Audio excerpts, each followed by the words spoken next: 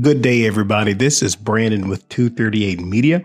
I just wanted to make sure I took some time to let you know about this great tool that helps me to keep my podcast moving at a really good rate of production. This tool is Anchor by Spotify, and it is probably one of the easiest ways to make a podcast with everything you need all in one place. Anchor has tools that allow you to record your podcast right from your phone or computer. And when hosting on Anchor, you can distribute your podcasts on listening platforms like Spotify, Apple Podcasts, and a host of other options. It's everything you need in one place to make a podcast. And best of all, it is 100% free. So, hey, let me know what you think. And as always, it's the whole gospel to the whole world by the whole church.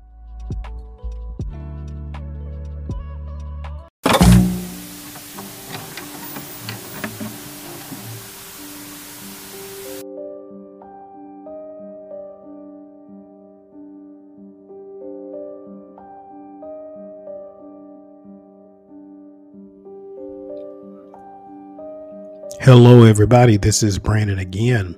We are picking up our study once more. We're going to be going over the next chapter, chapter 5 of Tertullians against Praxis.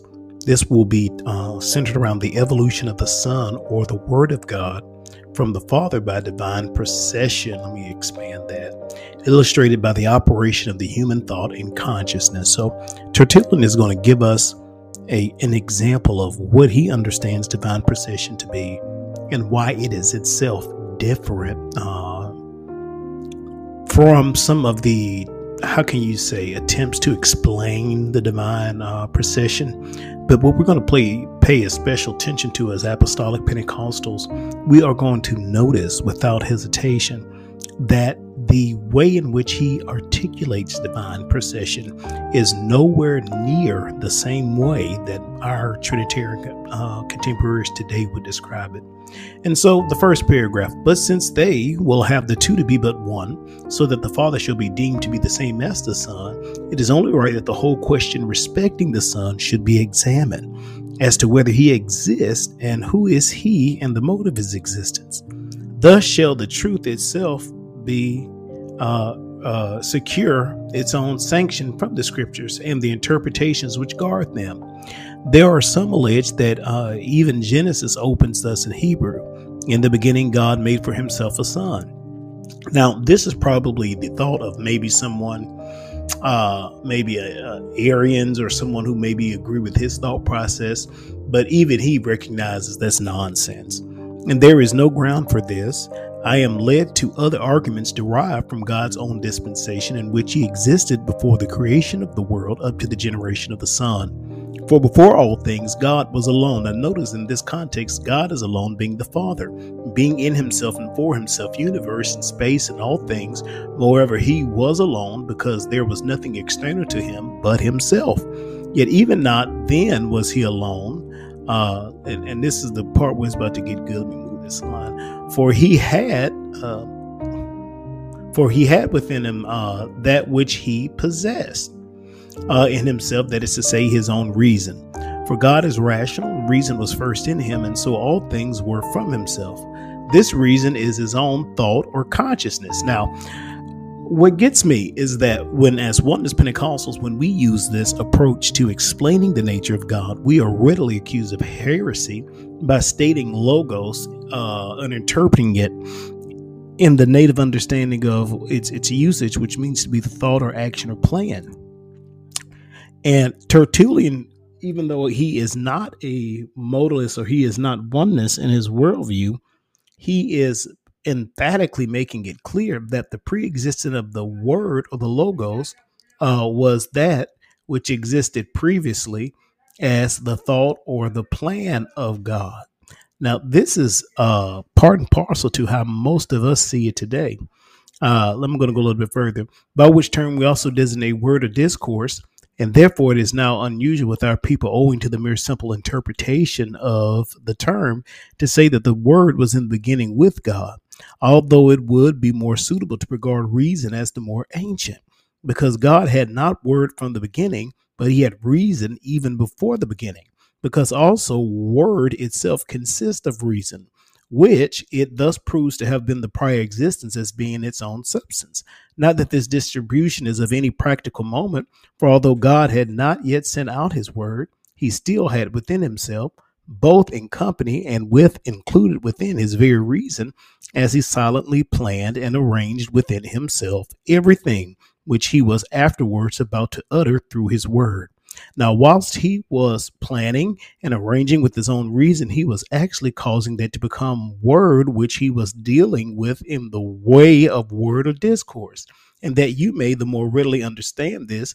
Now, this is when he's about to give the example, in my opinion, which is really going to just take it home for anybody who has any doubts.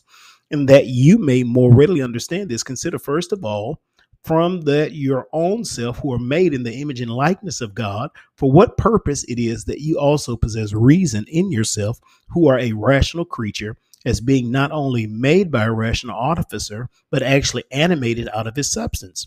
Observe then that when you are silently conversing with yourself, this very process is carried on with you by your reason, which meets you with a word.